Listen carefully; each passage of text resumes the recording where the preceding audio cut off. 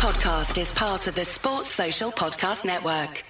Turn off your laptop. We're on staycation. I'm on TotalWine.com. They have so many rosés, Chardonnays, and Prosecco's. It feels like a real vacation. Wondrous selection, helpful guides, ridiculously low prices. Total Wine and more.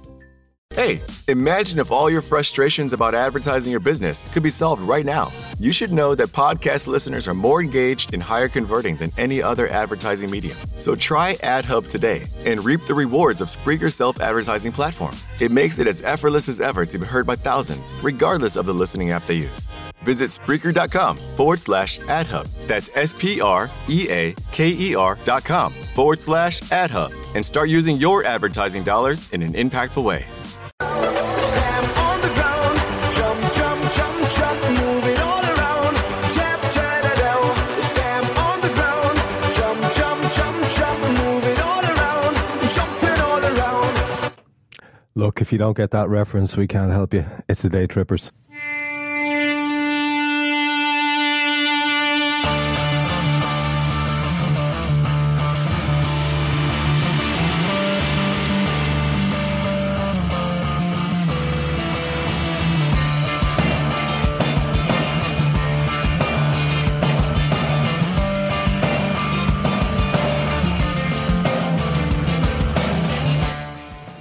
On the back of an encouraging victory over Aston Villa and a creditable draw against the league leaders, Liverpool headed into a week that held much promise. A disappointing stalemate against Bolton in the FA Cup was followed last night by an exit from the Capital One Cup at the semi-final stage. So, where to now for the Get Jarred to Wembley campaigners, and is top four realistic when we can't score goals?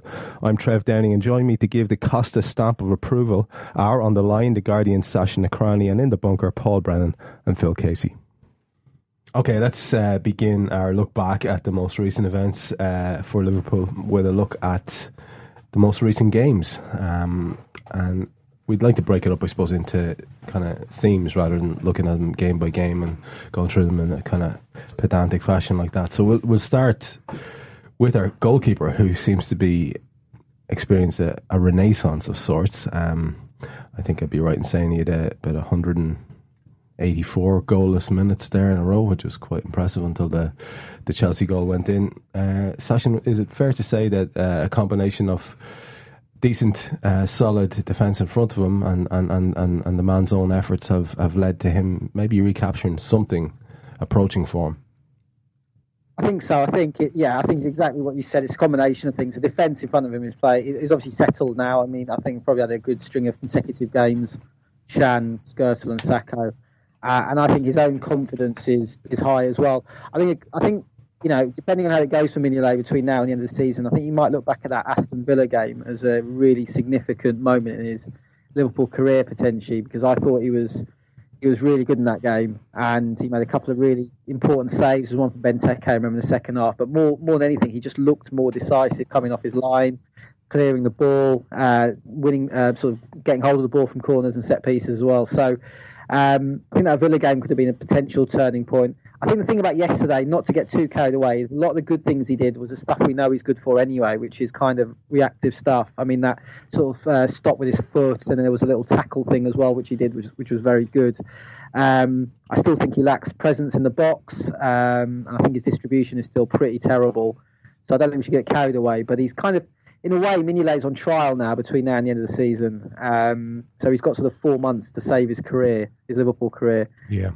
So he's doing well. But as things stand in late January, I still think we need to go out and sign a better goalkeeper in the summer. We're going to go on and look at the defence and how it's made up and how it influenced the result and I guess Mignolet's performance as well. But would you say that it's probably a fair enough shout that if that defence gets any more dismantled than it already is, we may see that guy drop again in form? Do you think it's as integral as that to how he's improved? I don't know about that. I mean, you'd almost have to ask him himself. You'd have to ask Mignolet himself, how much is having three guys regularly playing in front of you helping? I think with any club, having a settled defence it always improves everyone's form in that defence because you work as a unit as a back. Well, in our case, a back 4-3 plus a goalkeeper, and so it helps everybody. Everybody improves when you're settled. Whether one comes out, Sakho might be injured now, so whether someone else coming in destabilises everybody, including the goalkeeper, perhaps. But I think more than anything, I think he's just got confidence from playing, from being more decisive, from playing with more confidence. And as I said, I think that Villa game potentially was the turning point. Yeah, absolutely. Paul, I don't think it's talking out of school to say that earlier on you expressed some surprise at the idea of Mignolet having come off his line in a game recently, and delight as well, some delight in your voice. Yeah, obviously it's quite strange for him, and it has been great to see him kind of come back into form. And I think it kind of takes it away from him a bit to say that's because of the defence. Because I always feel that when you're talking about a keeper, like if you start going on about the defenders in front of him, I think it's a bit of a cop out. I think it's a bit of a cop out for the keeper. And I also think if you try and say that it's because of the defence in front of him, it kind of takes a bit of the praise away from him, because he does deserve praise for the improvement that he's made. I think it's for someone he's obviously not very comfortable with the ball at his feet or coming out off his line. So for him to keep coming out and to keep showing for the ball, to keep coming out and trying to claim it, I think it's brilliant. I think it's fairly brave of him. And the Chelsea, those two saves, that one, the deflection where he kind of hooked it with his foot, and then the kind of the reaction tackle that he made on Costa, that's from confidence. I think a keeper who doesn't have that confidence kind of freezes in both of those moments. He kind of thinks, shit, the deflection's beating me, and I think he freezes in front of Costa and it gets buried. So I think it's great to see that he has come back, and I think he deserves a lot of credit for it. But I'd be with Session. I think that come the summer we would be looking for a higher quality keeper who can deliver that more consistently. Well, as Sashin says, an awful lot of the stuff that we saw from that was good is stuff that you associate with Mignolet anyway, the reaction saves and stuff like that. Is it a coincidence, or is it a function of him improving generally and having that confidence that his kicking didn't seem to be just as noticeably bad as it has been during the course of the year over recent games as well?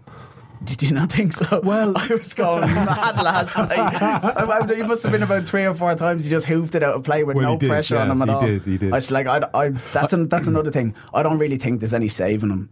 I think he's too far down the road in his career for his distribution to improve much. Yeah. It doesn't look like it's ever going to improve much. He still barely reaches the halfway line, even from goal kicks.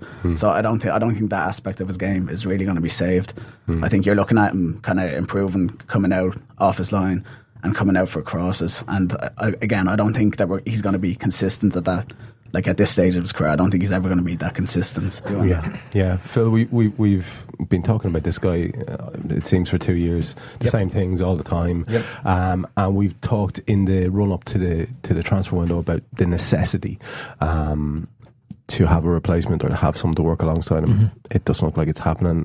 Where are you on this whole Mignolet and his current form? He's a goalkeeper for me who's exuding the characteristics of somebody who no longer has anything to lose.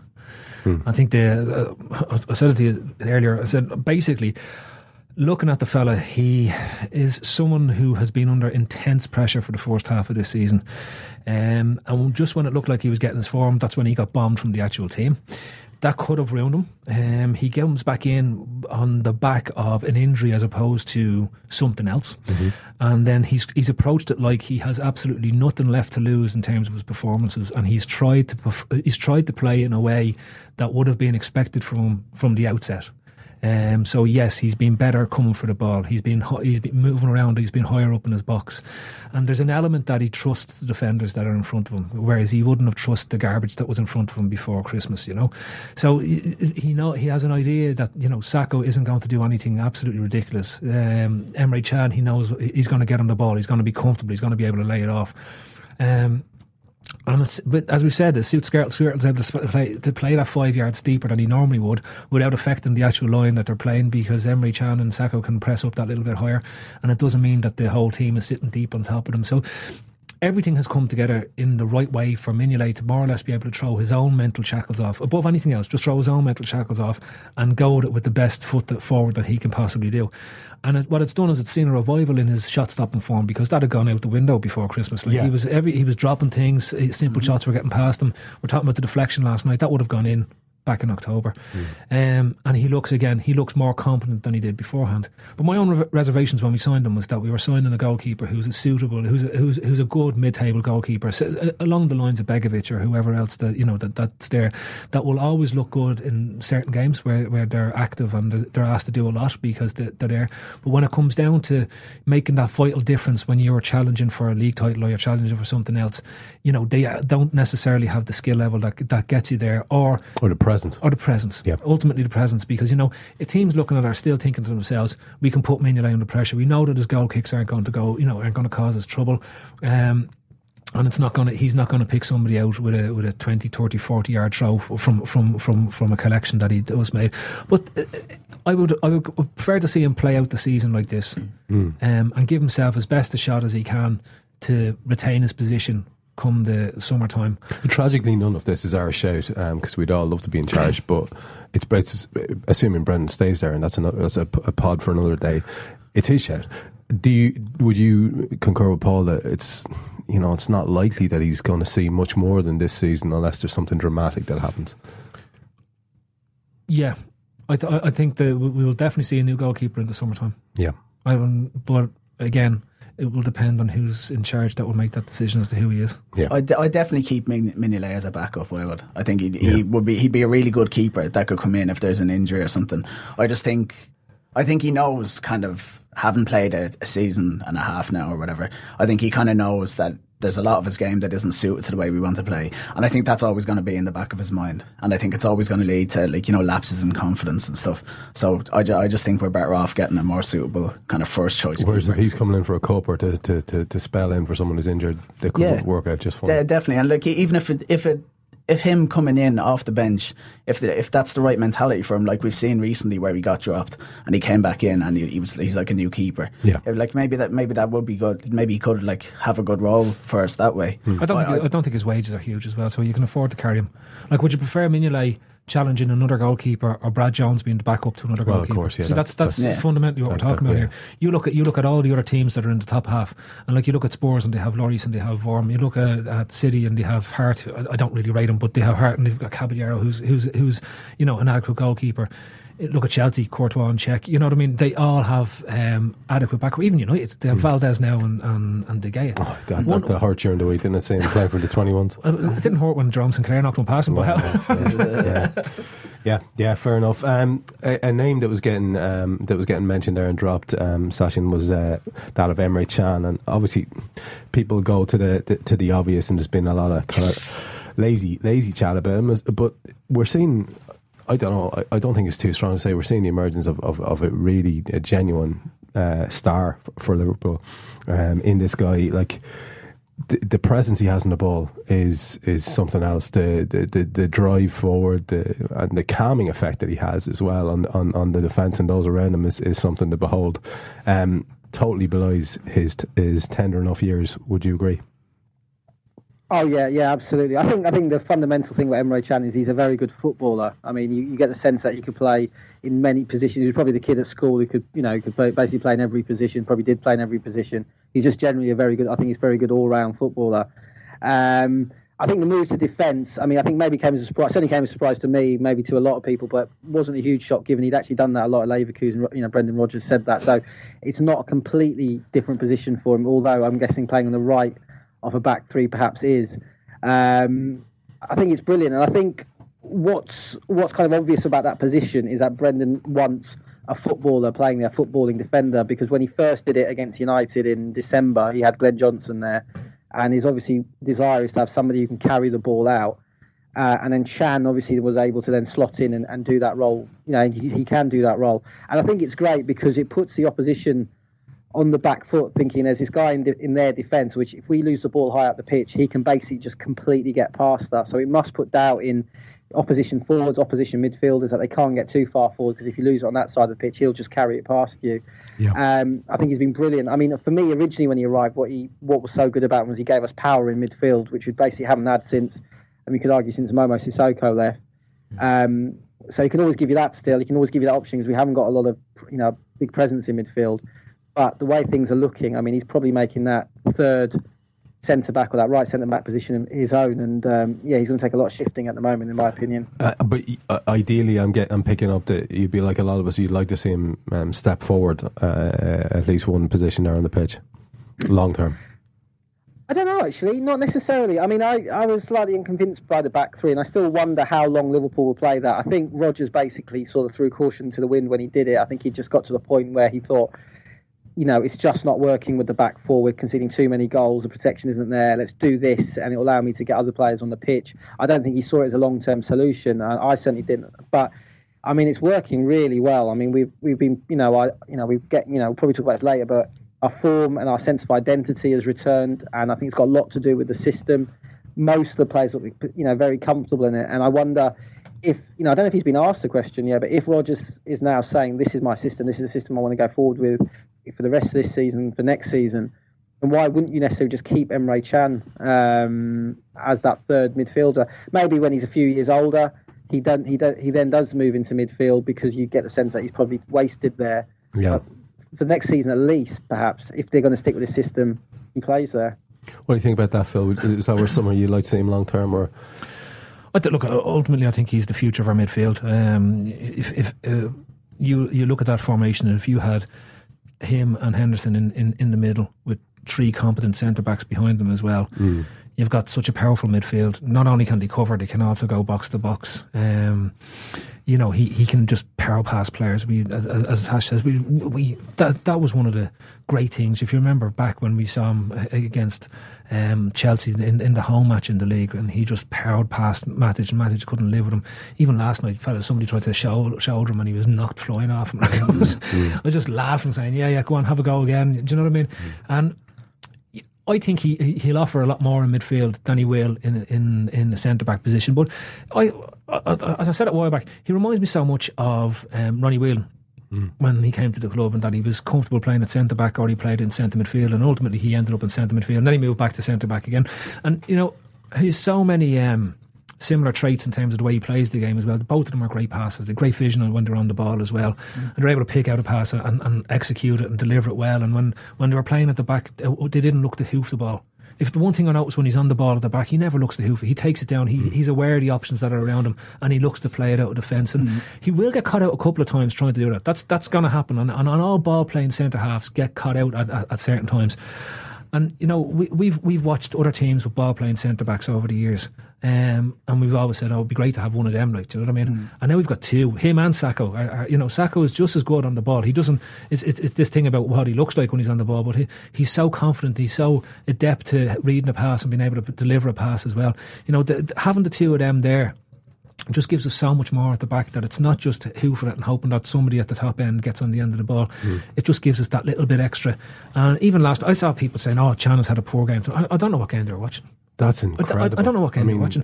And most of the came after, I think he teared down the right wing, right? Is it where he lost the ball? When he lost the ball to Luis Felipe, on the edge of the Chelsea box. This is your right centre back. Yes. He's just gone on a run down the wing, right? Ran past a couple of players, and he ends up being caught out by their full back. And then a couple of minutes later, the ball is played, and he's back in position. You know what I mean? It's not that he's just they went straight down the pitch, and he followed them. Like, he was back with the play. Like, I think his all round potential is off the charts. Like, you could pick any position along the defence. You could put him fullback, I think he'd be brilliant. You could put him anywhere in midfield. You can probably put him in front of the defence, in the engine room, or you could even put him further forward, and I think he looks brilliant. I think he's basically the player that a lot of people think Phil Jones is.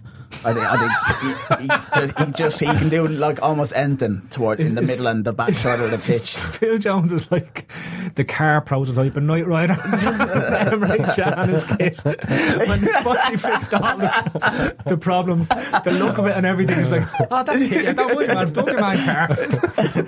Yeah, but like he just seems to be able to do absolutely anything.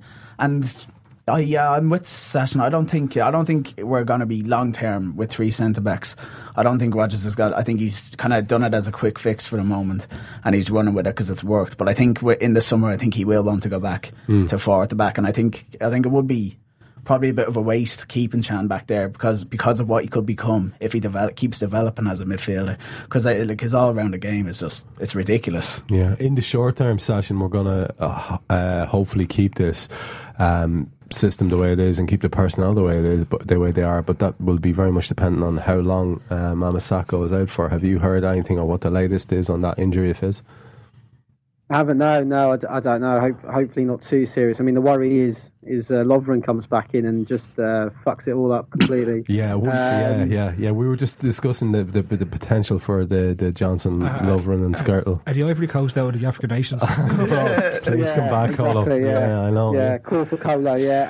I don't know. I don't know how long he's out for. Just one thing on Sako. I mean, like everyone, I'm sure you guys as well. I've become a huge fan of his, and I think he's been brilliant. Got to say one thing though. I still think the way his body shape is very strange. He does seem to burn his heel a bit, and I know 98% of the time, 99% of the time, it's fine. He looks a bit awkward, but he plays the ball very well. But there was that one sideways pass he played yesterday, where he gave the ball away, and I don't know. I'd love to sort of ask him in a way, like, does he have to sort of play like that in a way? Is it just I mean, he just looks. Very brave.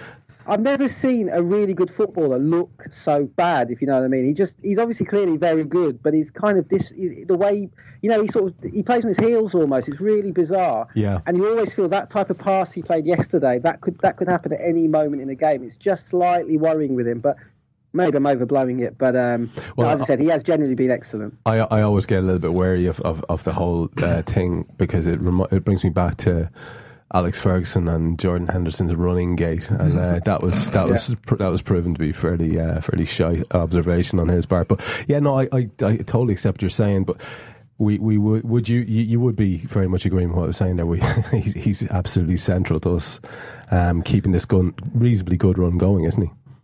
Oh no, absolutely. I mean, he's been fantastic since he came back. Why he sort of lost his place originally, there was obviously talk of sort of problems behind the scenes with him and Brendan Rodgers. I don't know if that's true, and I think he came back through necessity almost. Rodgers thought, I just have to bring this guy back in because Lovren's shot, and he was going to the three obviously, and he's left-footed, all that stuff. So, but he's been brilliant, and he's clearly a very, very talented defender. And I think once this injury, however long it has been for, he had an injury, was it last season or start of this season, where then he just couldn't get back into the team. Once it's over this injury, you just have to bring him back. I don't think we need the problems we had last time of him.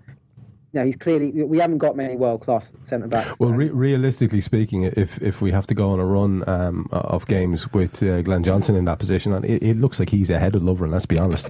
How worried would that make you? Like, to be perfectly honest, based on what you saw last night, for example. Well, with Glenn Johnson playing? Yeah. Possibly. I mean, I don't know with Johnson. He's a funny one because, again, he's like Chan in the way that he's a very talented footballer. I think his talent is beyond doubt. He's kind of almost his levels of concentration, his levels of desire.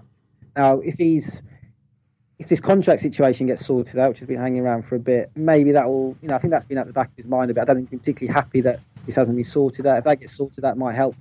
I mean, I think generally for all parties, it would be best if he just leaves in the summer. I think we've reached that point with Johnson where it's just generally doesn't feel like it's going to work out. And I would be slightly concerned if he's playing now for a sustained period of time. But then again, he's capable, as he's shown during his entire Liverpool career, to have a spell where he's absolutely brilliant. And this role of a ball-playing centre-half, that you guys have been talking about, it could actually suit him quite well. So we'll reserve judgment until he's in the team.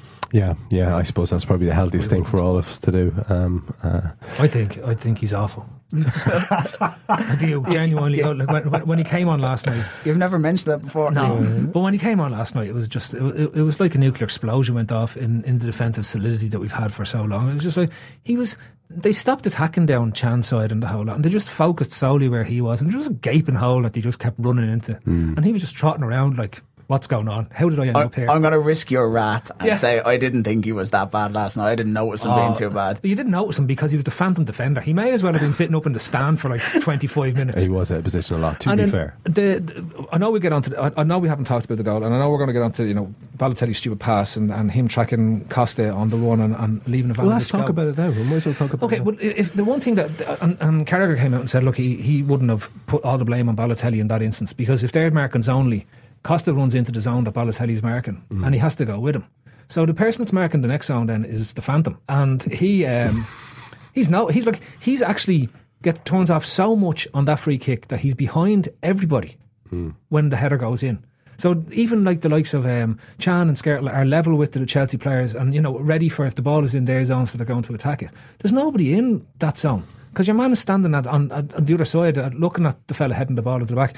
Now, you'd also question, why is Balotelli, if they are picking up man-to-man, right, why is Balotelli picking up Ivanovic, who's arguably their biggest threat off a set piece? Yeah. Because how many times has Ivanovic scored goals off set? It always seems like every second week or every third week Ivanovic is scoring a header off a set piece. And if you look at the still, it's absolutely remarkable. He's 3 feet higher than everybody else in acres of space. That's just negligent. Yeah. And it was because there was a couple of corners as well where Balotelli was marking Ivanovic, so it was a conscious decision that kind of you're picking up Ivanovic when so. I know obviously we kind of go half zonal, don't we, in those corners? So he wants to put like the likes of Skertl and Chan along the 6-yard box, the big lads. But you have to have someone who's at least going to compete with Ivanovic, because it's not that's not Balotelli's game. He even said to Rodgers, didn't he, in training, I don't mark a corner. If you're going to use him, you use him as the fella just off the near post towards the edge of the 6-yard box. So there was someone just to fizz it into the near post. He's more or less taking a free header to clear it. Something that Lucas does. Gerrard or Lucas does as well, right? So that's where you put him. You don't give him the responsibility of picking up arguably Chelsea's best header. Dangerous, yeah. And look, the goal itself, it's crazy. You see, he's involved again there. That's why people have the name. No. And look, fully the initial phase. It's a very sloppy pass. It puts Lucas under pressure. Lucas then looks like the third player that he was from about 60 minutes on. Now, again, going back to the Johnson change. There were so many things wrong with the in-game management that went on last night. The dropping Gerrard back into midfield, bringing Gerrard back. When obviously at that stage they've made substitutions to freshen things up, and you need your legs in the centre of the park. And we looked visibly like we couldn't get out of our own half at that stage. And if you think back to the first half when we were playing reasonably well, we were pushed up, we were pressing, we were harrying them the whole lot. And from about 55-60 minutes on, that dropped off. So there's a question I couldn't figure out. I know you leave Steven Gerrard on because he's a goal threat or whatever, but in that instance, there's as much reason to take him off. If you're going to switch the thing around to play Lambert up top, which God knows what he's going on there, putting him onto the pitch for, right? But you could have brought Lallana on. He's going to keep the pressure high. He's going to at least be able to run around the pitch and close off space. And he's seen that substitution work comparatively well recently. I mean, especially in the last game. It happened, That's the one thing I looked at. Like, we'd next to nothing on the bench. Like, we know he doesn't particularly rate Balotelli or Lambert. So attacking wise, he didn't have much that he wanted to put on. But Lallana for Gerrard that looked like one of the only natural changes you could make to me, because obviously we're not going to dominate them at Stamford Bridge the way we did like in midfield at Anfield. So the midfield's going to be more functional, like Lucas and Henderson, and you're relying more on the two behind the striker to get turned and get us going, the way Coutinho does. And so it made sense to put Lallana there, because that's what he can do. He can get us turned and get us running at the Chelsea defenders, and he didn't go for it. And he dragged Gerrard back into where Chelsea are strongest. Everyone behind Costa. You've got Hazard, Willian, and all buzzing all over the place, and he drags Gerrard back into that late on in the game when Gerrard's tired. So. And you could see he visibly was tired as well. Yeah, I heard people, one or two people saying last night, what's the point of Willian? What does Willian do? Willian just never stops running. He's always there. He's always linking play. Willian would have smashed shit up if we got him. Yeah, he'd have been brilliant for us. Yeah, he would have. I'm with you. You see some of our cans, he's shy. And you're like, what? Just watch the game. Just stop. Sachin, we've kind of gone off target there, and I want to get back to the actual concession of the goal itself and just talk about it briefly, because we need to, and we'll go back to the in-game management and all those kind of things later. But on the goal itself, it's very, very, very hard to be too critical of Lucas, even though he totally Lucased it by giving a free kick away in the Lucas zone. It's hard to be too critical of him, because the guy was absolutely immense. Like, it's hard to be too critical. He Lucased it in the Lucas zone. He did. Sponsored by Lucas Aid. Listen. Anyone who knows me knows I'm a fan of the guy, but I he had an immense match, I thought, and unfortunately his thing happened. But it's because of Balotelli's ridiculously lazy pass, isn't it? Yeah, no, unlike you, I'm not going to criticise Lucas. No, I'm joking. No, I think he played brilliantly. He was immense. He has been immense for weeks. He was fantastic.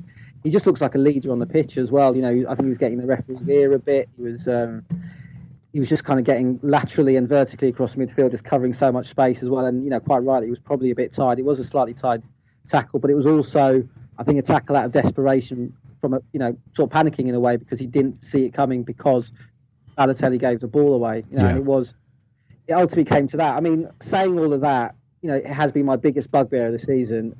Okay, Balotelli gives the ball away, Lucas fouls, but it's still then a set piece which we could do better at clearing, and we have been absolutely appalling at set pieces. And it never improves, yeah. It doesn't improve. I don't know how much time Roger spends on it on the training pitch. I personally don't think he cares enough about defending set pieces. I just don't think he gets angry enough about it. It goes way back to sort of the Roy Evans era of every time Liverpool get a corner or set piece against them, I'm sort of bricking it, thinking, okay, they might not score, but they're going to get a chance out of this. Yeah. It can't go on. This is unsustainable for a football club. How can you keep winning trophies? How can you win trophies if you haven't defend set pieces? And I know people say, actually, you only ever concede, 0.3 of corners and free kicks. Well, it feels like sort of 97, 98% with Liverpool, that opposition win them. They might not score from them, but they win them, which then creates more doubt and which then leads in itself to more goals. So it's kind of a vicious cycle. Yeah, and when you kind of juxtapose that with our uselessness at the far end with our own set pieces, it's just not a very strong area for a game. Well, somebody I can't remember. Somebody made a really good point where they said probably one of the reasons we're so bad at them is that in training they're never defending good set pieces of defence because we can't take good ones. Taking shit at defending them. I mean, it's bizarre because last season we scored loads of goals from corners as well. So I don't know why we're not doing it anymore. But yeah, I'm not as worried about that too much because I think the goals from open play will improve once Sturridge comes back, etc., etc. But I think defending them is just absolutely appalling, and it can't go on next year. It really can't. Phil, you want to come in there? Yeah, you look at defensively, and over the two ties, we were actually quite good. Straight up, we were in terms of what we did against Chelsea. Given the reputation they've taken into it, given everything that's going on. But they don't cross the ball. They don't cross the ball. We hate crosses. But they do on set pieces. So you think the only crosses they did. Their 2 goals come from a penalty, right, which comes off a cross from the byline, and the second goal is a free kick whipped in. Now, you could look at how many other things could we have done to stop that. Maybe if you have a more proactive goalkeeper, he comes through the forest of bodies and tries to get a punch in that ball. It's a horrible ball. In terms of it's a great delivery because it's whipped away and back in, you know what I mean? But at the same time, if you have a lunatic coming for that, and just coming for everything, he probably comes out and does something with it. If I'm looking at it and saying, does Courtois do something there? He probably does. He probably takes command of the situation. He looks at who's lining up in the defence. He goes, bollocks to that, I'm going to have to come for it, you know what I mean? Yeah. Especially if it comes into that particular area. So it's like, I'm going to have to come for everything there. And it's the frustration of free headers because even going back to the previous games, the Villa game, when we won the Villa match, and you remember the chances that they made were offset pieces, and it was poor finishing, but we seem to be better at mopping up the second chances that were coming off set pieces, which is something we hadn't done. So there's been a progression there in terms of being able to tidy up after the initial melee or mayhem that's going on. We seem to be getting better at tidying that piece up, but we can't seem to defend the forced header. So if the forced header is a header and goal, they've got a 50-50 chance whether they're going to score, and that's literally where we are at this moment in time. And it's a shame, really. But again, it doesn't really change anything from last night, even though we conceded. We had to score. Yeah. If that goes to 0-0 after 120 minutes, we still go out on the away goal rule. So the fact that we can't score is a bigger problem in that Chelsea match. That was my immediate reaction as well. I was like, oh, fuck it, we still have to score anyway. Still have to score. And, to take it to whatever, and we just had nothing. No, we didn't, and I was more depressed after that game last night. I wasn't buying into the whole. That's great signs of progression in the whole. I've seen signs of regression in the Bolton game and in that game. Yes, our football looks a lot better to watch in terms of the way we're playing with it. There seems to be purpose and the whole lot around it. But it just where we were making chances in the games up before then, we seem to have stopped making chances. I can only think of 2 real clear ones, which was the save Courtois pulls off on the 1v1, and then also the missed header from Henderson. Yeah. The missed header from Henderson is the moment where we lose that tie. He gets a header 7 yards out, goal is wide open, and he doesn't get that on target. If he gets that 2 yards inside the post, it's a goal, and it's it's penalties. Paul, it feels a little harsh, doesn't it, to go at Henderson's miss, because I'm not going at him. I'm just in terms of. Oh no, you said what you said, Phil. Right? Actually, I'm going at him. It does seem harsh to say it, right? But if that's Lambert, if that's Balotelli, right? The amount of fucking abuse that will be going on. And they miss it, you mean? Yeah. Yeah, okay. the amount of abuse that goes on, or even the level of abuse Sterling gets for missing chances. Well, I don't think Henderson's exactly been bereft of abuse over the course of his career. No, but he's earned a break. I know, but what I'm saying to you is, again, it's the player that's on it, right? Yeah. That, there isn't the same level of vitriol that's gone towards the miss itself, right? You put one of the two lads up front who just aren't performing. You put Barini in that position, like Barini's miss against Bogdan at the weekend, when he should put that in the back of the net and he allows Bogdan to save it, right?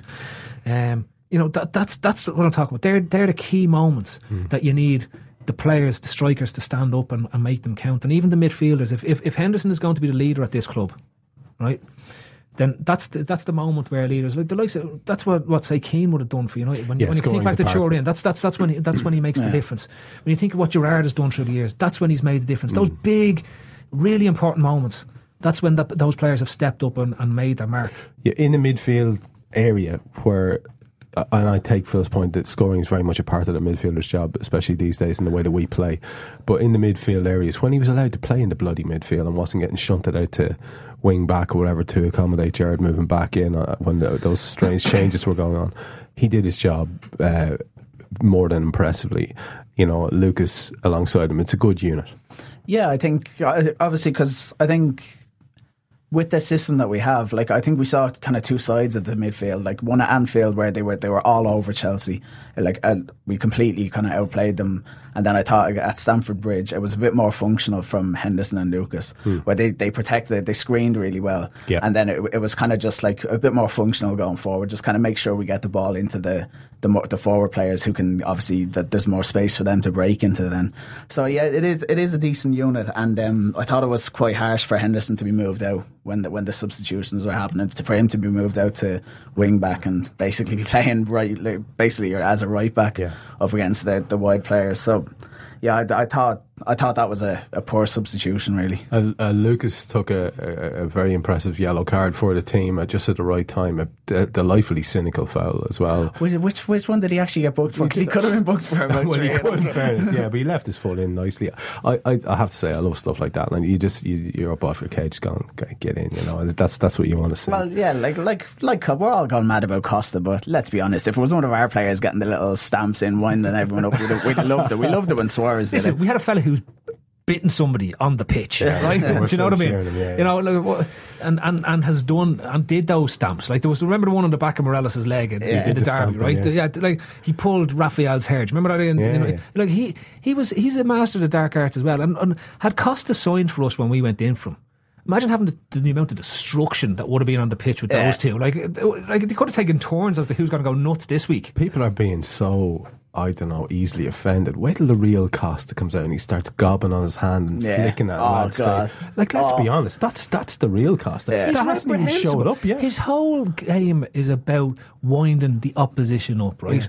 And you can see, even at the end of it, like the players themselves know what he's up to, right? There's a whole lot. Like, fair play to Henderson standing up to him last week, but that's to Costa. He's getting the reaction he wants. No matter what you do to that fucker, right? He's just, once he's getting a reaction out of you and he's not getting punished for the reactions, then he's winning. In his head, he is winning. It's absolutely incredible how he doesn't get punished, though. Like, when as soon as him and Chan fall like beside each other off the pitch, if you're a referee, surely every fibre of your being says, Costa is falling on someone here. Something's going to happen. I'll just keep my eye on it. Yeah. But no, Costa gets up, stamps straight down on Chan's like everyone in the stadium knew he was going to do, and nothing. He just gets away with it. It's absolutely incredible. And then the Skerritt one is the exact same. Yeah. It's going and it's Skerritt swings a kick. You know what he's like? He's like fucking Michael Myers or something. Like, he's like, oh look, something's going to happen here. How come she doesn't know something going on? How come she doesn't know he's there? That's what it's like. The ref, look, it's about to happen, ref. Would you not look at it? No, bang, elbow in the face or stamp on the ankle. It's like a really bad horror film or something like that. And I believe he's gotten his 3 matches, and it'll probably get reduced to 1 on appeal, and that's it. And it's only on the Chan incident. The Skerritt one, I believe, wasn't flagged at all. So I think the Skerritt one is a bit more like he could probably claim like, oh, I was trying to jump over me. He clearly wasn't, but like the Chan one was. Well, the like his manager one. said, it was an accident. He tries to jump over him, notices that he's on the ground, and you can see the leg just. His eyes are just on Skerritt's ankles the whole time. Like, it's like I'm standing him. Did you see Markovic doing the off the ball shoulder into it? Was it Oscar's face or something? Yeah. It was beautiful. You can only see it down the bottom of the camera. We do need like a little bit more of that. I thought. I think he's got that about him, you know. I think he could really develop that side of his game really, really nicely. Yeah. And in fairness, his comrade on the other side got the most delightful dig in on Ivanovic, who was breaking down the flank, and Moreno tracked him all the way back, knocked him to shit on his arse, and emerged with the ball and strolled majestically up the field. That's what you want to see. My favourite was, do you remember when Costa was breaking and himself and Sterling were running side by side each other, and it was like Costa took a mad dive. It's just like, yeah. and he's looking around going, I was fouled here, and the ref was like, no, you weren't. He didn't even touch legs. But that was kind of about Costa's fifth bookable offence at this stage, a big horrible dive. The ref said, as usual, no, didn't see it. Didn't see it. No. It's Michael Myers, he's right there. No, can't see it. Sachin, we've name checked Raheem Sterling. A very, very industrious performance by him leading the line. I thought he was one of our more impressive performers by a mile. Of course, when you're in the middle there, you're tasked with scoring the goals. He didn't do that, but you know, a very, very willing and decent performance by him. Yeah, no, he was excellent again. He's sort of learning on the job, really. I mean, playing a lone striker is hard enough, but let alone when you're not actually a striker as well. I think, you talk about long-term positions with Emre Can. I think, as things stand, this is certainly not a long-term position for him, and not just because Sturridge is to come back. I just think Sterling's finishing is still generally really, really hit and miss. He just isn't a natural finisher. If you talk about Robbie Fowler being a natural finisher, he's clearly not. And obviously that's something he can work on. He's extremely young, and he'll get better at it. And he has scored some decent goals this season, but I just think he's going to miss more than he scores. So I think the perfect role for him is just to play off someone with someone like Sturridge. So he's still got that space to run into, because he's got so much pace, he's got so much stamina, he's got so much willing. I think one of the real disappointments, he got lost a bit in the end because it was so early on, but that moment early on where he didn't square the ball to Gerrard sort of early on first half, I mean, that was for me a massive moment. I mean, watching the replay as well, he just rolls that ball to Gerrard, and I think Gerrard's pretty much one-on-one with Courtois, and he's clear on goal. I mean, little things like that which just show that sort of instinct of playing as a lone striker, when to go, when to give under pressure from centre-backs he hasn't got. But as I said, he's done fantastic well, given it's not his natural position. Yeah, and what about Coutinho behind him? We might as well talk about the two guys together, because one man was always kind of looking for the other, and Coutinho, actually I had a wee chat on Twitter with somebody last night who was trying to tell me that Coutinho wasn't that impressive. I begged to differ. I thought he was fantastic. How did you feel he performed on the night? I thought he was brilliant. I think he's been here 2 years now. He came January 2013, and I think undoubtedly this is his best spell at the club. I think he's absolutely fantastic. The way he carries the ball through midfield from sort of the edge of the D in the opposition's half to the edge of the D on their penalty area is just absolutely sublime. I mean, he's playing with great confidence, and as you said, his link-up play with Sterling is brilliant. I mean, I can't believe anyone thought he had a poor game yesterday. I thought he was brilliant. Thought he did as much as he could. I'm still not convinced he's saying everything I've said. He's an out-and-out number 10, just purely because I don't think he's going to get you the goals. I just don't think he's got it in him to get the goals that eventual number 10 needs to get for a side. But I don't know how it will work, once everyone's fit, and depending a lot on the system we play. I mean, if we go back to the sort of the diamond, I think that would suit him best, coming in from that sort of a slightly deeper midfield position. I mean, I think the archetypal Coutinho game for me was the 5-1 against Arsenal last year, where he played in a midfield three, and as well, he showed a great ability to press the ball in that game, which he did fantastically well, and then to immediately spring a pass to Sturridge, to Sterling, to Suarez ahead of him. And I think he can do all of those things brilliantly well, and from a deep position he can carry it forward as well. So I think if Liverpool do go back to a 4-man midfield in some sort of shape, or a 3-man midfield, that's where he'll ideally be played. I'm just not quite convinced that he's a long-term number 10. So that's one of the things that sort of sticks in your craw as you're watching Liverpool at the moment. You're watching Coutinho, who's patently such a wonderful player in wonderful form, and you're thinking, imagine just one more guy who's mobile and inventive ahead of him, as well as Sterling, as in Daniel Sturridge, and like the havoc that could be wreaked, Yeah. Yeah. Every time he gets in the ball, he's looking for runners. So when we bring on the other two, up front. He doesn't have anything in front of him, and you can see that's the difference when he had even Lallana. The Lallana, not bringing Lallana on, it confused the hell out of me, because the one thing he does do is provide the movement that helps us. Which is the point I'm making. So you're watching this guy, he's labouring away, and as Sachin said, so wonderful at carrying the ball and taking it through that little zone. Takes it through crowds. What he's great is he's great to be able to play. He'll take it on to beat one, play 1-2, be back around the other side of the man, pick it up, if there was a ball on, he can give the ball, but the ball tends not to be these days. That's when we went to a very, very static, statuesque front two. You know what I mean? So looking at it, you're saying. I thought of all our players, he was the standout player for me. Like I think Chan had a great game in terms of what he did, but looking at Coutinho, if something was going to happen, it was always going to come off the boot of Coutinho. Again, similar to Sterling, his shooting is woeful. You know what I mean? And that's his greatest bugbear. It's the pulley drag shot that he always hits. Pulley draggy, yeah. The pulley draggy shot. Yeah. But for me, he remains a player closest in style to Iniesta. So he isn't a 10. He isn't like a powerhouse midfielder, but what he is a link player in that midfield, who's incredibly good attacking wise, will create magic around the box and create things for other people to go and finish off, and that's quintessentially Iniesta. Like, and he was the best in terms of doing that. Like, you wouldn't say that Iniesta is a front three player. At the same time, you wouldn't say he's a box to box midfielder. You also wouldn't expect Iniesta to be particularly effective if he had Ballo and Lamppost ahead of him. No, you wouldn't. But then you could be surprised. Maybe he's just that little bit better than Coutinho. Paul, where do you stand on the Sterling and Coutinho performances from the last two games, really? Yeah, I think Sterling was obviously he was always going to have a real tough job at Stamford Bridge. There was obviously going to be a lot of running up against four lads, basically almost on his own, with Coutinho trying to break up with him and Gerrard when he could. Coutinho, he's just been absolutely spectacular to watch recently. I've loved the way he's kind of reacted to the roles those two roles that have been created nearly behind the lone striker, the narrow kind of. It's it's like the top of a box midfield, like the two of them behind the striker. And what's wrong with you? Just searching for the words. You are? Top of the box. just completely ignore him and go ahead. Okay.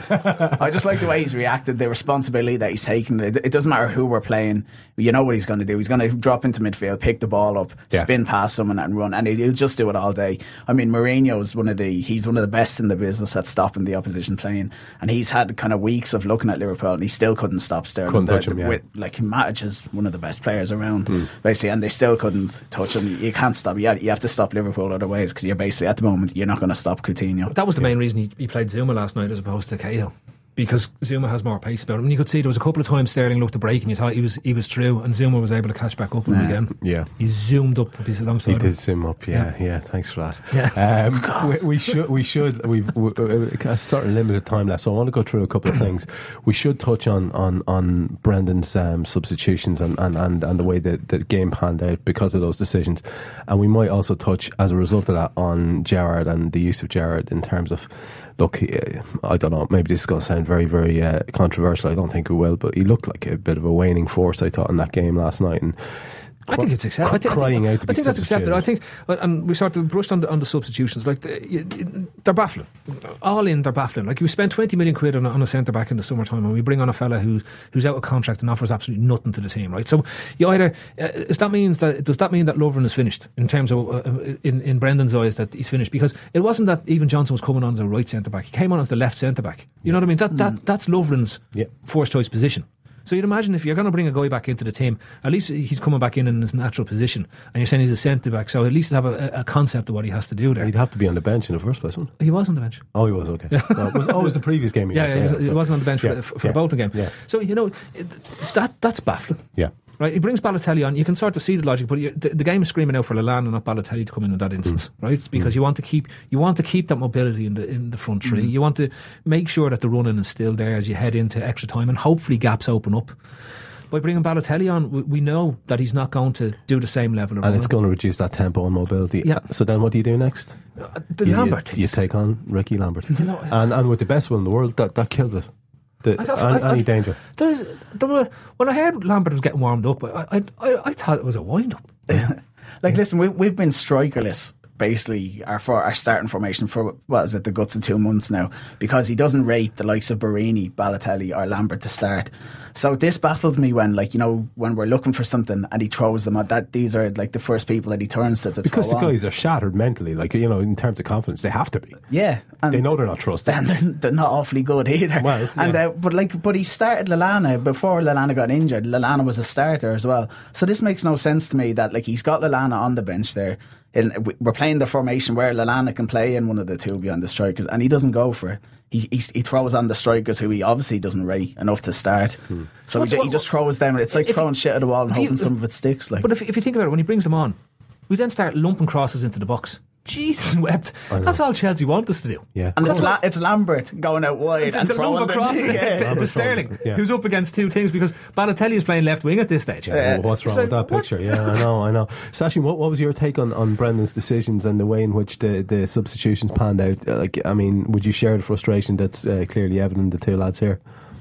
Yeah, I totally agree with the guys there. Just quickly on Lovren, I think it's one of two things. It's either just a purely sort of tactical thing where he thinks Lovren can't play in the wide defensive positions because I want people to carry the ball there, etc. So he can only replace Skrtel through the middle, or it's what's probably more likely, he just doesn't trust him and he's doomed and he'll try and sell him in the summer, which is, I think, the more likely scenario. I feel quite sad about the situation, because to spend £20 million on centre half and for it to go this badly is just terrible. And I still think in there somewhere is a decent player, but I just think he's doomed. I think if you're not, as you said there, if you bring in on Glenn Johnson instead of Lovren for the left centre back position, then that just bodes poorly. On Lallana, I'm a huge fan of Lallana's. I think he's a really, really good player.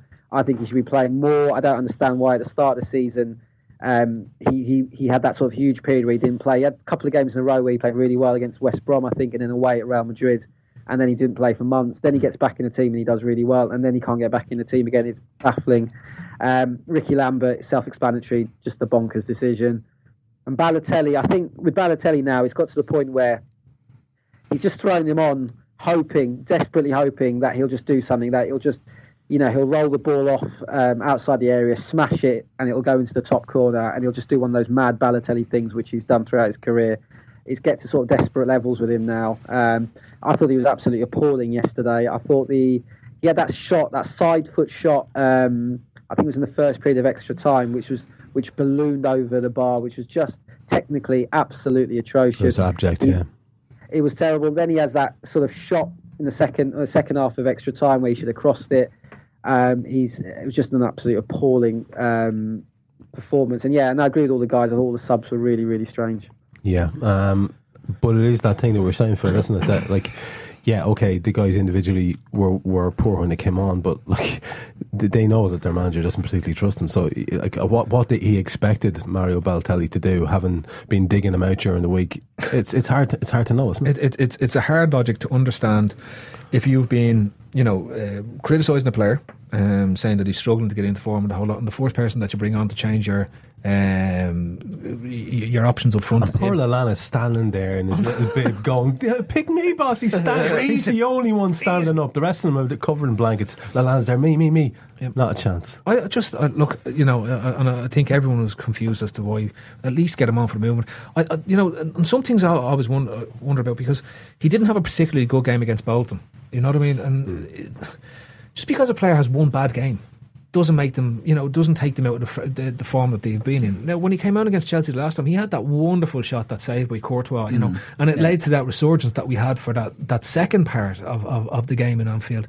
And you're saying, maybe some players like playing against certain teams. It's like, you're saying to yourself, maybe he'd relish coming on here and being the hero in terms of what's there, because I know Lambert would love to come on and relish being the hero. He's not going to be, unless something mad happens. Even the one that there was a free out given for his header is horrific. He wasn't anybody jumping for him. He didn't even get to the goal. I know. And the referee saved him with the whistle, because you just look at those. It's so frustrating because again, after the first leg, you're thinking to yourself, there seems to be something building. You know, there's a bit of momentum and all behind them.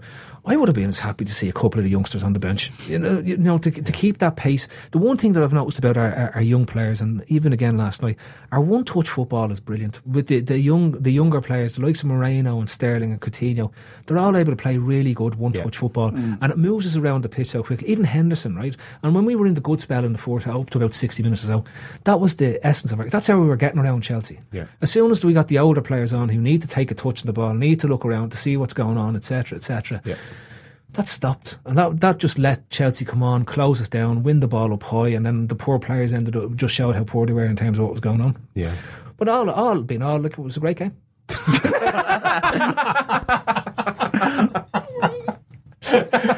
Fucking hell, that's probably the best way we could possibly end that. All right, it was good, but it was bad.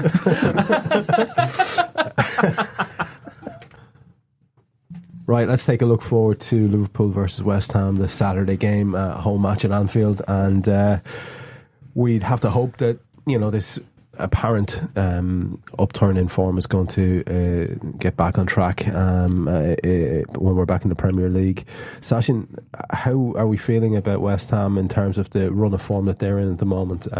What kind of threat do they pose, do you think, at the moment?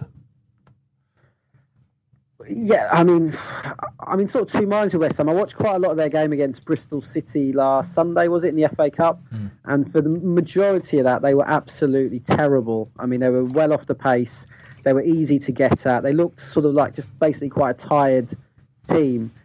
But then again, they still won. And that's the massive worry, is that they just seem like a team who are in a really rich vein of form, in the sense that even when they're not playing well, they're going to win games. I think Sakho, Valencia, their two new strikers of this season, they both look really dangerous. Andy Carroll's playing well, and you'd think he'd have a point to prove against us as well, obviously. So it is a slight concern, but I think their defence is gettable. I think if we start at a decent pace, we can get at them, and if we do score relatively early, and obviously Sturridge, I mean, there's talk that he might feature in some form, which would be great. Even just have him on the bench and have him as a potential threat would be great. I think it's a game where you just have to start. We have to start quickly, start well, and then we can open them up quite well. I think midfield, we should dominate midfield. I don't think their midfield's up to that much. I know they've got Alex Song, who's quite good, but they're quite laboured, slow midfield. I think hopefully, what I'm hoping is that, you know, if we're, you know, as disappointing as last night was, we did play well. There were some really good signs. The momentum and the confidence in the team is definitely there, and I just hope that carries into Saturday's game more than any potential tiredness from playing extra time and from any sort of sense of deflation from losing. But I think imperative we have to start well on Saturday, start quickly. I'm curious, you mentioned the Bristol game. I didn't see that or even see any highlights. Did they have, you mentioned they dug out a win even though they weren't playing well. Did they have a solid team out, a decent strong side out in the FA? Yeah, it was their first team, but you know, pretty much. Yeah, it was their strongest team, and they were terrible. First half, they were absolutely appalling. They looked so slow and so off the pace. It was unbelievable, and you thought, you know, Bristol City will score and win this game, and then they just, the longer it went, you sort of obviously then thought, well, West Ham going to nick this, and they did. So yeah, no, they were terrible in that game for large parts of it, and the reason that I think they looked so poor was they were playing against a team that were playing with lots of energy, with lots of pace, which is kind of how we should be playing and how we do play. So that gives me the confidence to think as long as we start well, we should win. Yeah, that is encouraging. Paul, the ghosts of Carroll and Downing, do they hold any particular fear for you? Yeah, basically, because I know Sachin said they were awful against Bristol, but the fact is that Sam Allardyce is like an abhorrent human being who like sets his teams up as if he sends them out like it's the Champions League final when he comes up against Liverpool. So I think the Bristol game will be out the window. I think they're going to come out like firing, and obviously Downing didn't even do too badly against us, and Carroll. Are there even any of their forwards? You take the likes of Diafra, Sakho, Valencia and Carroll. The thoughts of them against, like, you know, Lovren or Johnson, if one of them comes in, that's terrifying. Like you know, like having the ball just lumped at them all day long like that. And like Carroll obviously is slow. The other two are fairly mobile. But so yeah, like I think like Sachin, I think we have to like match it from the start. Make sure, like, you know, we're not like, you know, their physicality and all. Make sure it's not a culture shock at the start. Make sure we start off strong and get going at them. Then we should hopefully win. But it's that Allardyce factor where, you know, we do look vulnerable to that sometimes when someone sends it out like it's the biggest match in the world, and we're kind of looking around going, well, why are these so up for this? Like, so I'm just hoping that doesn't happen. Yeah, Andy Carroll, to be fair to him, is in one of those little stages of his career where he does look like a savage footballer altogether, to be fair. Would you be in any way worried about him in particular? I hate Allardyce. Hate him. Yeah, you don't worry about the genuinely hate him. I just can't stand. I can't even stand looking at him. Right, and I can't stand Downing. I despise Downing. I if he fell down a sinkhole in the middle of Anfield, I wouldn't shed a tear. Like, just disappear. So you look a bit like him, though. Shut up. So I've got to come in there. Why do you hate Stuart Downing that much? That's an extraordinary hatred. Phil hates loads of people this much, though. To him, but no, I hate him. He's a coward. I remember when he was at Liverpool, I used to just despise every time he appeared. He disappeared in games, and then his statements that used to come out after, and even the statements that have come out since then, he's just a little prick, right? And I just cannot for the life of me accept him. I'd love to have been beside you, you know, when he shushed the Anfield crowd after he scored.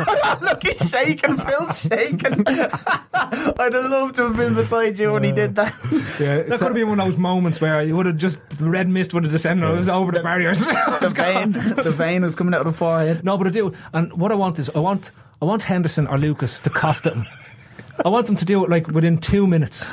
I want him to jump on his leg, right? And I want him to, because the one thing that will happen is he will disappear out of the game. When he played against us last year, Flanagan absolutely crippled him over on the sideline, and we never saw Downing. Downing went into a shell and started hiding behind the players, like the Downing that he is. So we need somebody just to kick him up in the air. Whereas in the last match he was actively encouraged. He never got kicked. Nobody got close to him. Everyone was too nice to him. Just kick him, and he won't be in the game. And he's been their driving force.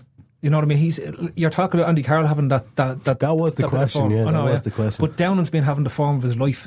And it's absolutely disgusting to be sitting here talking about how to stop Stuart Downing, isn't it? It really is. Soul destroying. I guarantee you, if we had Costa on the team, he'd just go in, cripple across face, take him down, anything. Yeah. Just take him out, just kick him.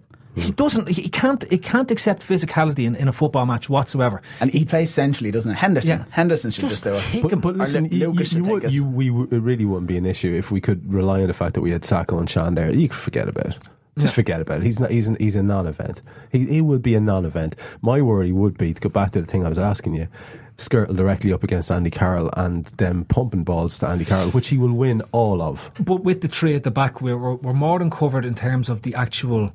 You know, there's enough cover around. It's the set pieces that you're more concerned of. Say he starts Johnson, or even Lovren for that fact, right? The two of them continually turn off at set pieces, right?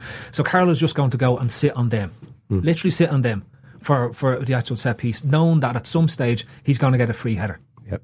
And that's literally, so there's two ways to address it. You either get Mignolet to come for absolutely every ball that comes into the box, right, and say, if you drop it or you miss it, we'll deal with the second one that comes after it, but just make sure you get something on the ball. Yeah. Or you say, right, whoever Carroll is, you double team him. So you say, if he goes on to Johnson, you ask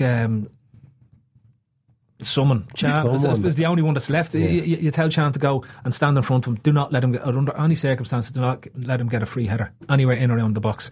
And as I said, you kick Downing, you take him out of the game, and you neutralise. That's how you neutralise West Ham.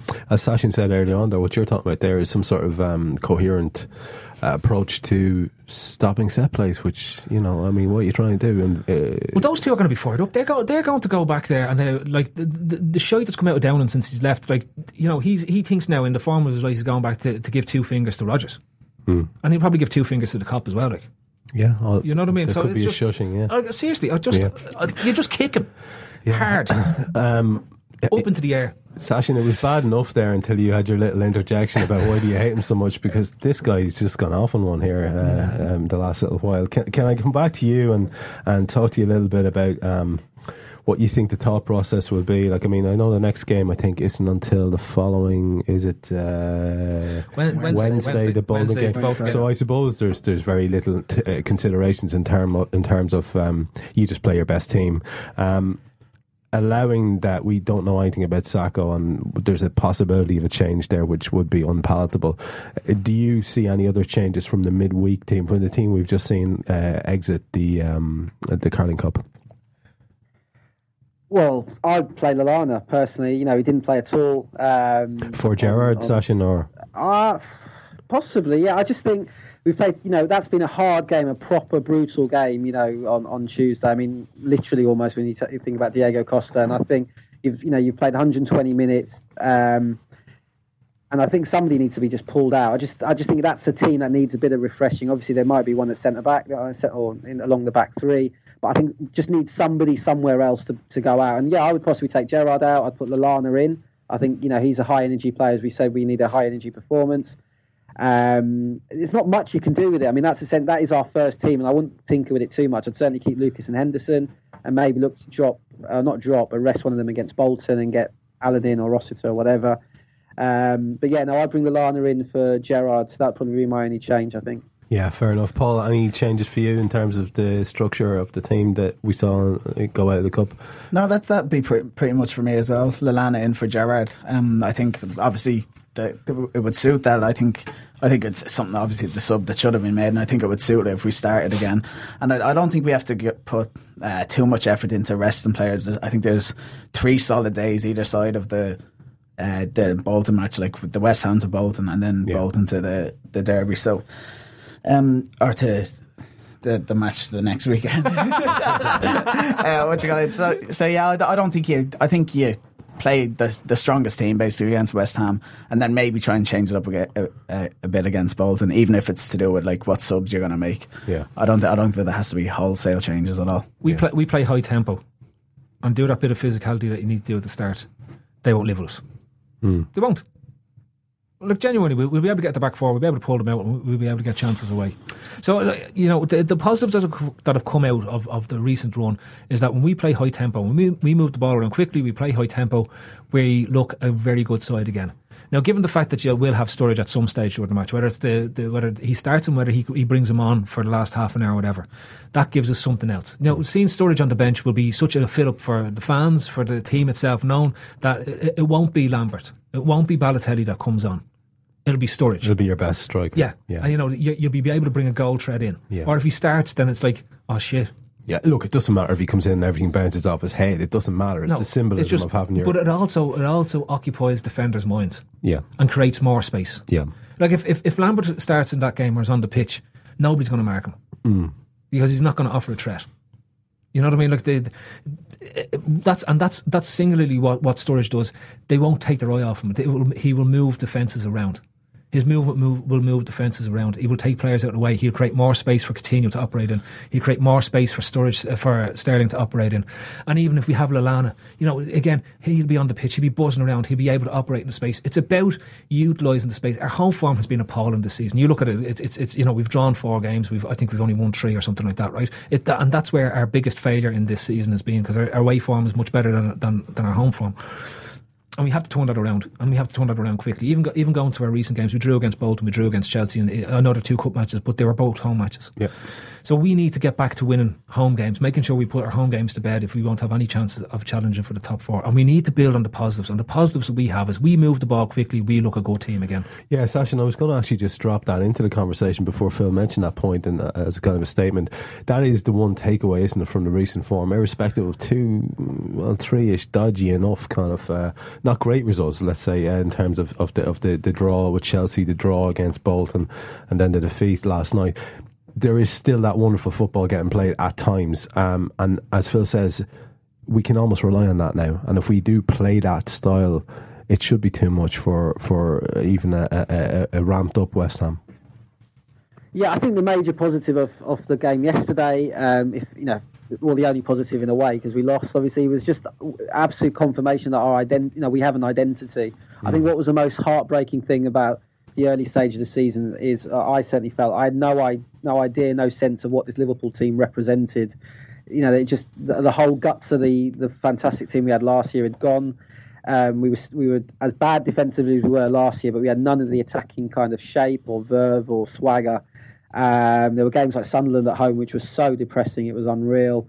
But what we've got now, what we've had since the United game, really, since we went to 3 at the back, is an identity, as the guys have said there, playing high tempo, quick, short passes through the team. And I think the midfield, that 4-man midfield, we've got the box, as it was referred to earlier, is really crucial to that as well. Those 2 in midfield and the 2 ahead of them works really well.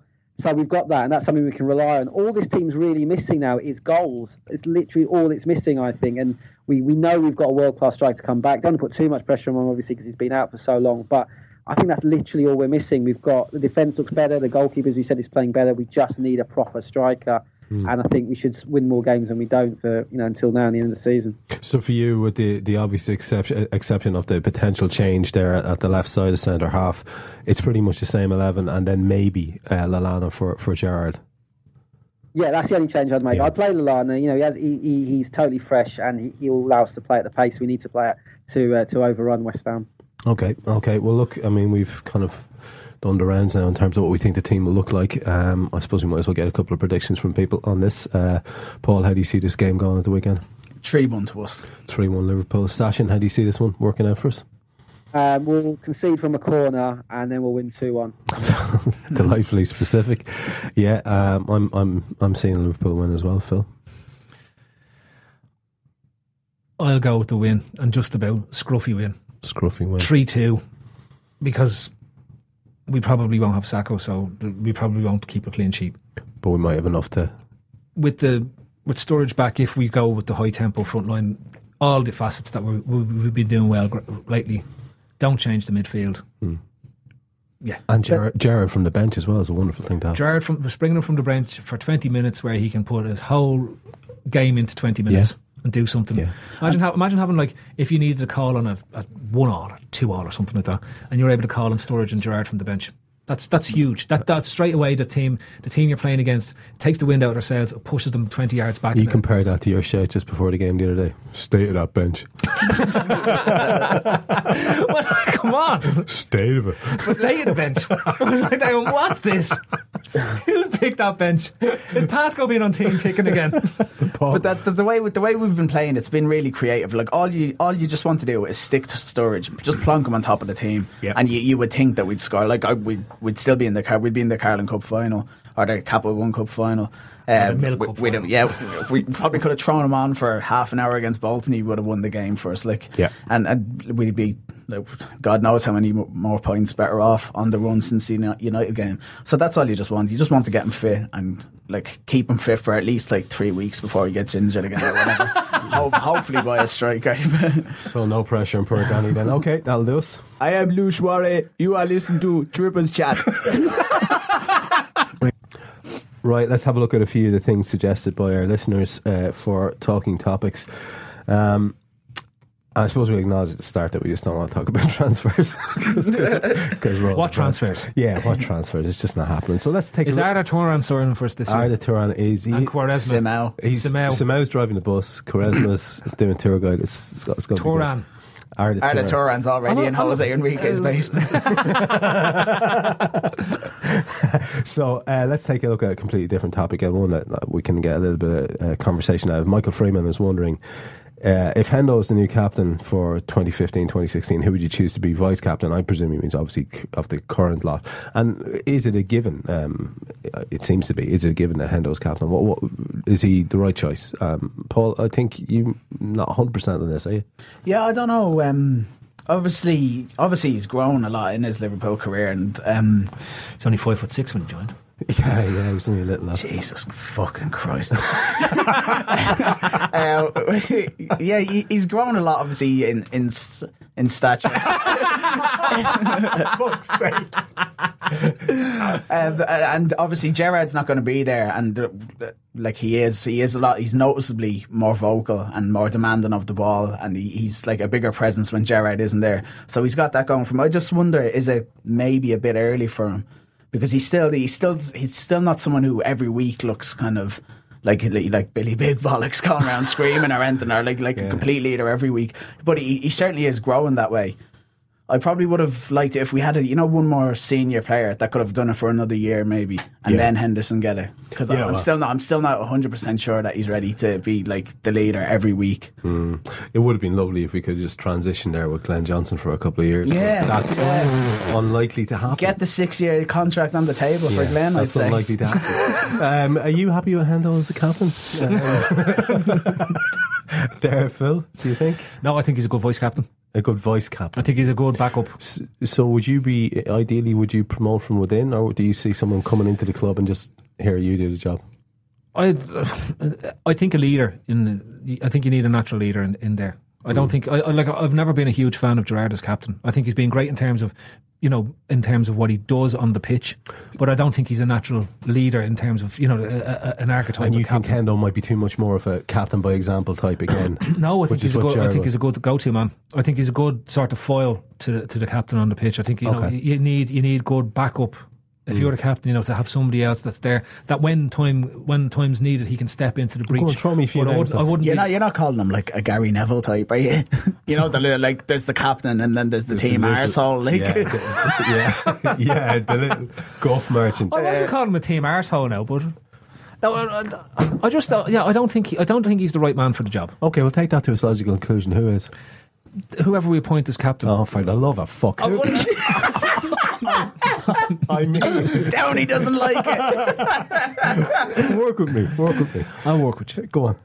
Give me a name from someone from the current staff, or is it something that we need to go out and actively look for and bring in a leader? It really does depend on who we sign. If we go out and sign an absolute powerhouse of a midfielder to play alongside Henderson, you just throw him the captain's Well, people have done that before. Yeah. You know what I mean? It's not unusual for somebody to come in and say, he is an absolute leader and I'm putting him in as captain. If they gave Emre Can the captaincy, I would have absolutely no issue with that at all. Yeah, but he comes across to me as a leader on the pitch. You've seen him when he's gone into the back four. The same, Sakho's been captain at international level. Yeah, and looks is a natural leader again in terms of what it is. And I like the captains to be like big, powerful players as well. The ones that can't be bossed around on the pitch. For me, it's not somebody who can boss. Now, Henderson has shown in stages great sense. Standing up to Costa was great. For that, you're saying to yourself, well, that's what you want to see. You want to see somebody, putting the bollocks out in a whole lot.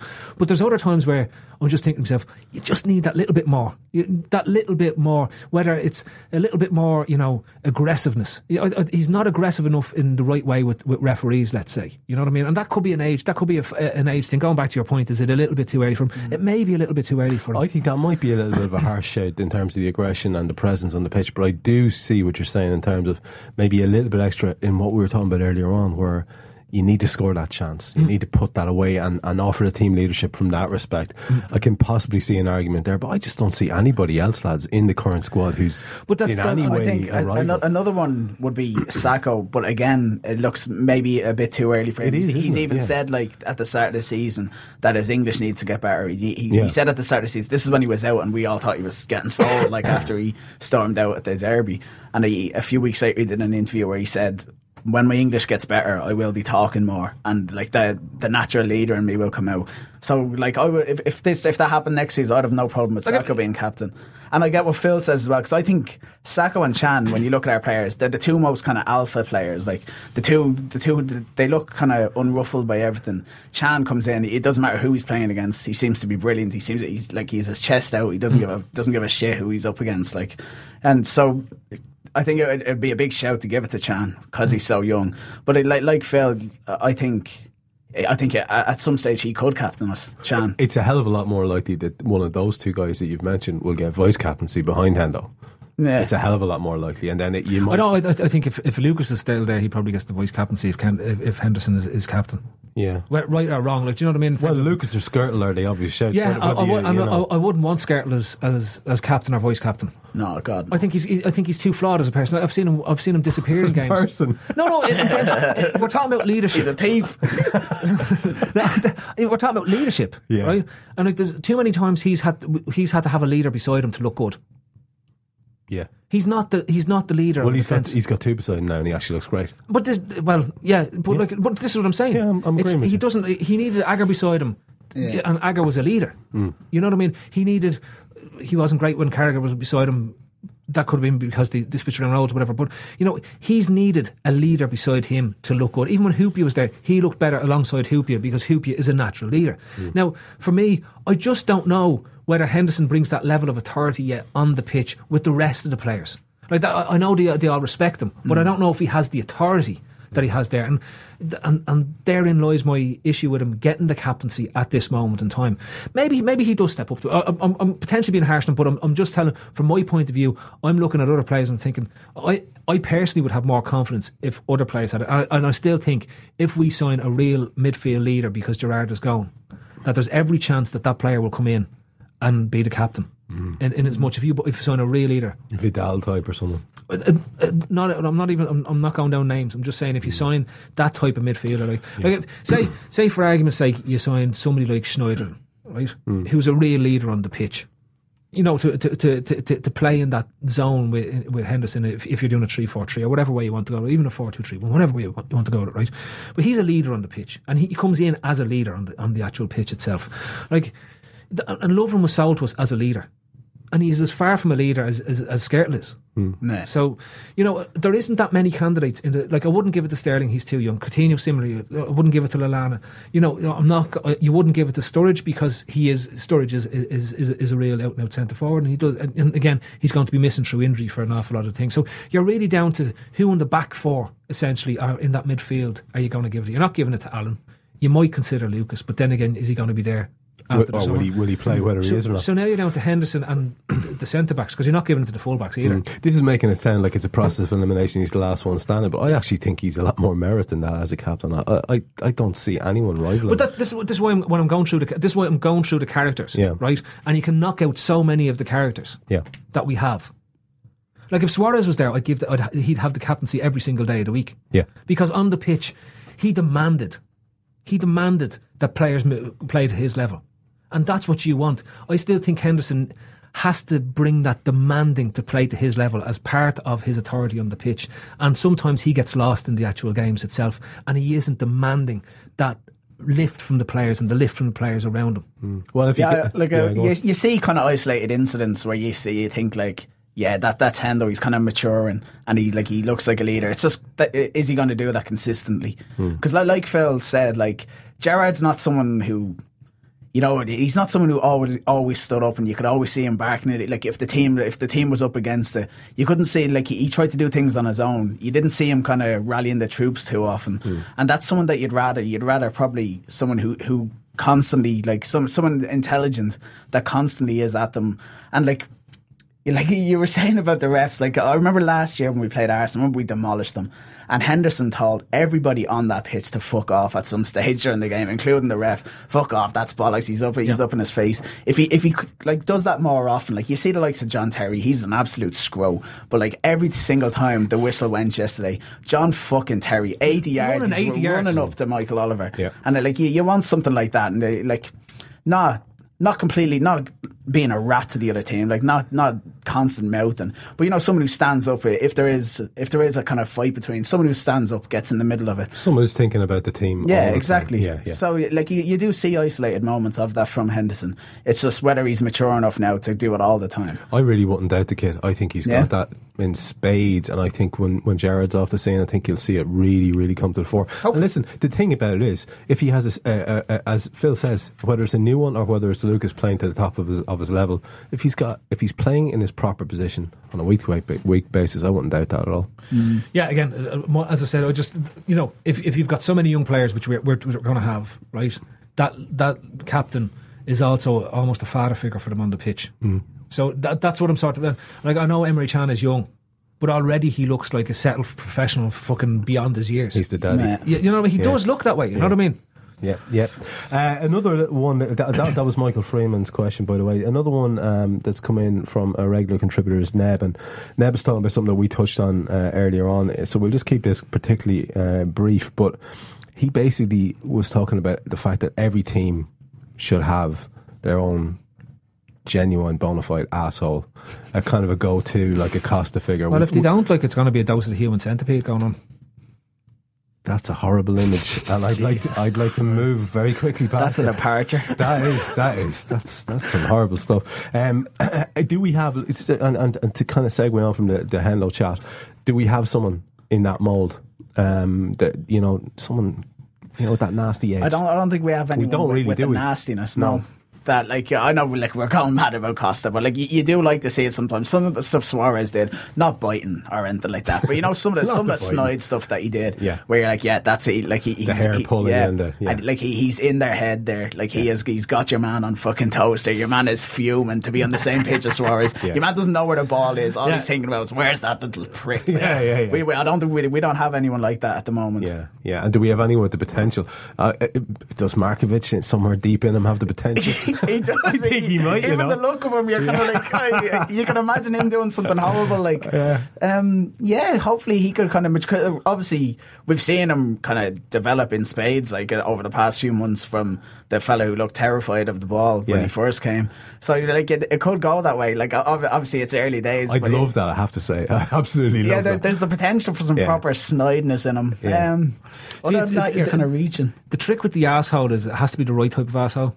Oh yeah, well we have a lot of the wrong type. We do already have the wrong type of asshole in the club, but we need the right type. So it can't be just pure destructive. If you look at Costa, right, going back to him, what he is a complete fucking asshole, right? The same as Suarez was in what he delivers.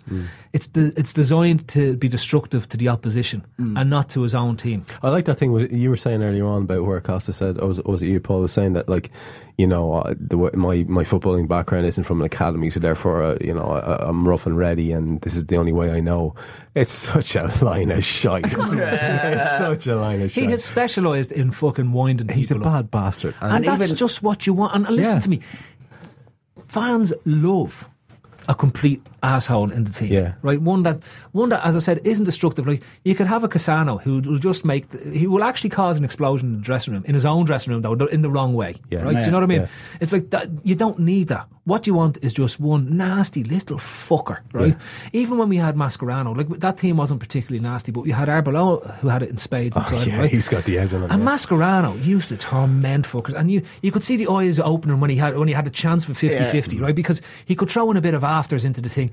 It doesn't have just to leave a bit on the more than necessary. It doesn't have to be the overtly Suarez Costa type. It just has to be that fucking. It was a shit day and a shit result, but will you ever forget the head on him as Rafa was trying to lead him off the pitch against United? Jesus! That was just so much fun. That's the kind of thing you want. Even Shelby had that in him. He does, and he does, but he has it. It just he doesn't. There's no dial. The dial is broken, so it just once it goes on, it could go to 165 out of 10, or it could say someone like 1. Costa knows where the ref is, knows what he's going to get away with. Whereas Shelby will he'll lose a head and do something stupid and get sent off. So you need someone. It's really calculated with Costa.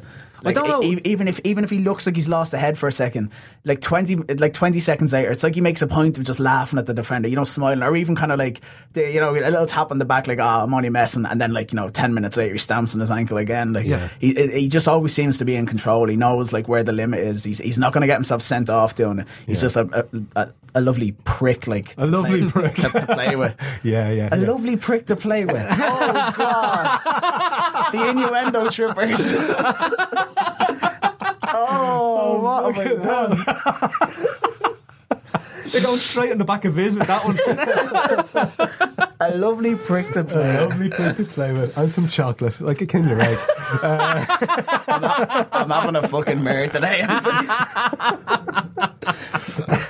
Okay, some of the short ones then. One in from Nick Wall, which took my attention particularly.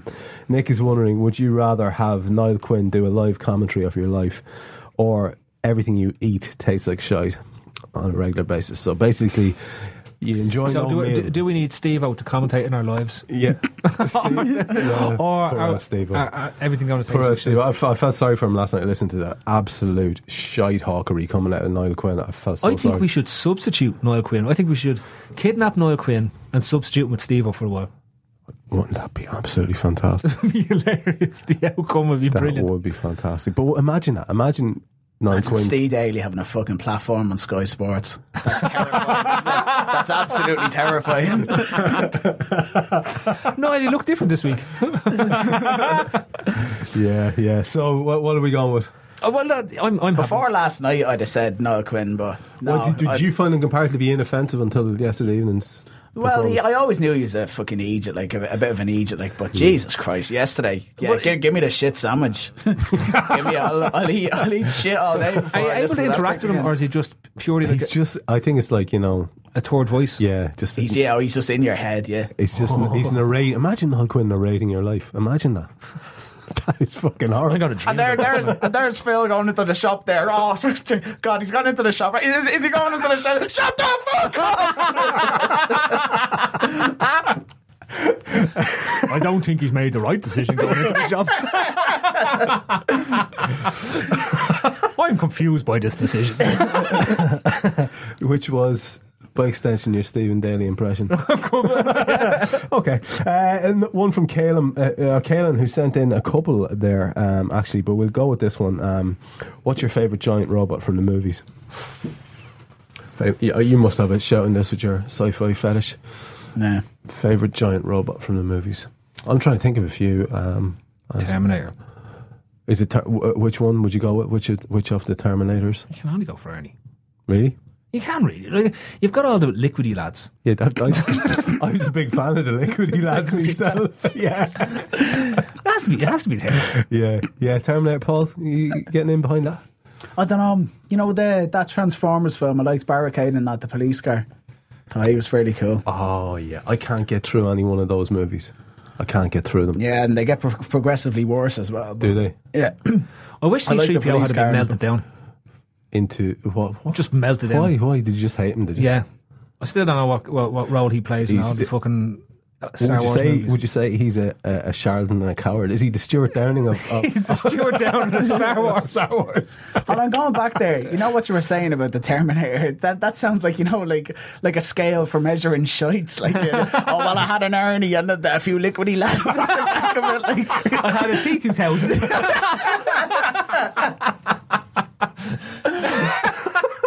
Dodgy T2000 going on there.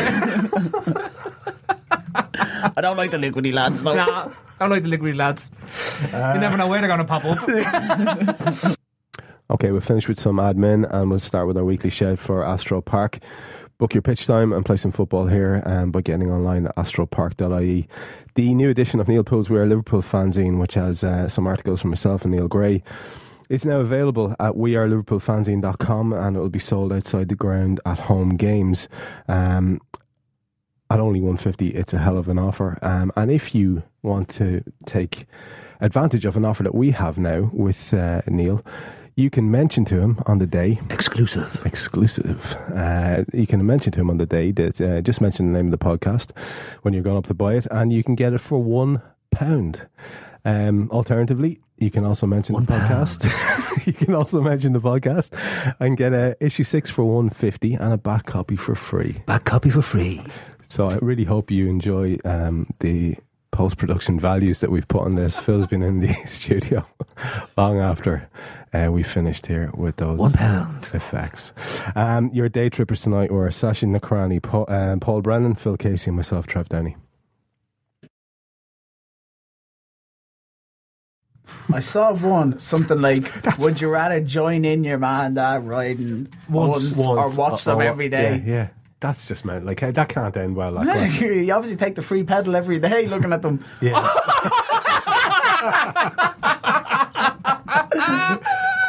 Clearly. Sorry. It's a no-brainer. Hey, mate.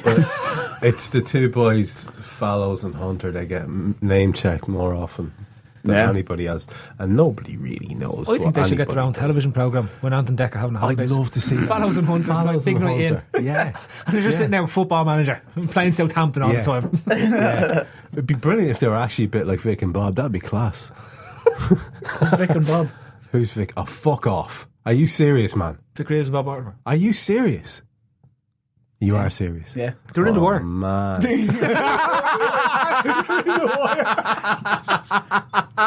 Jesus. Oh, it's fucking brilliant. Oh, Jesus. Playing cards. Paul, you'd love them. Pair of wankers. I'm never coming in here alone again.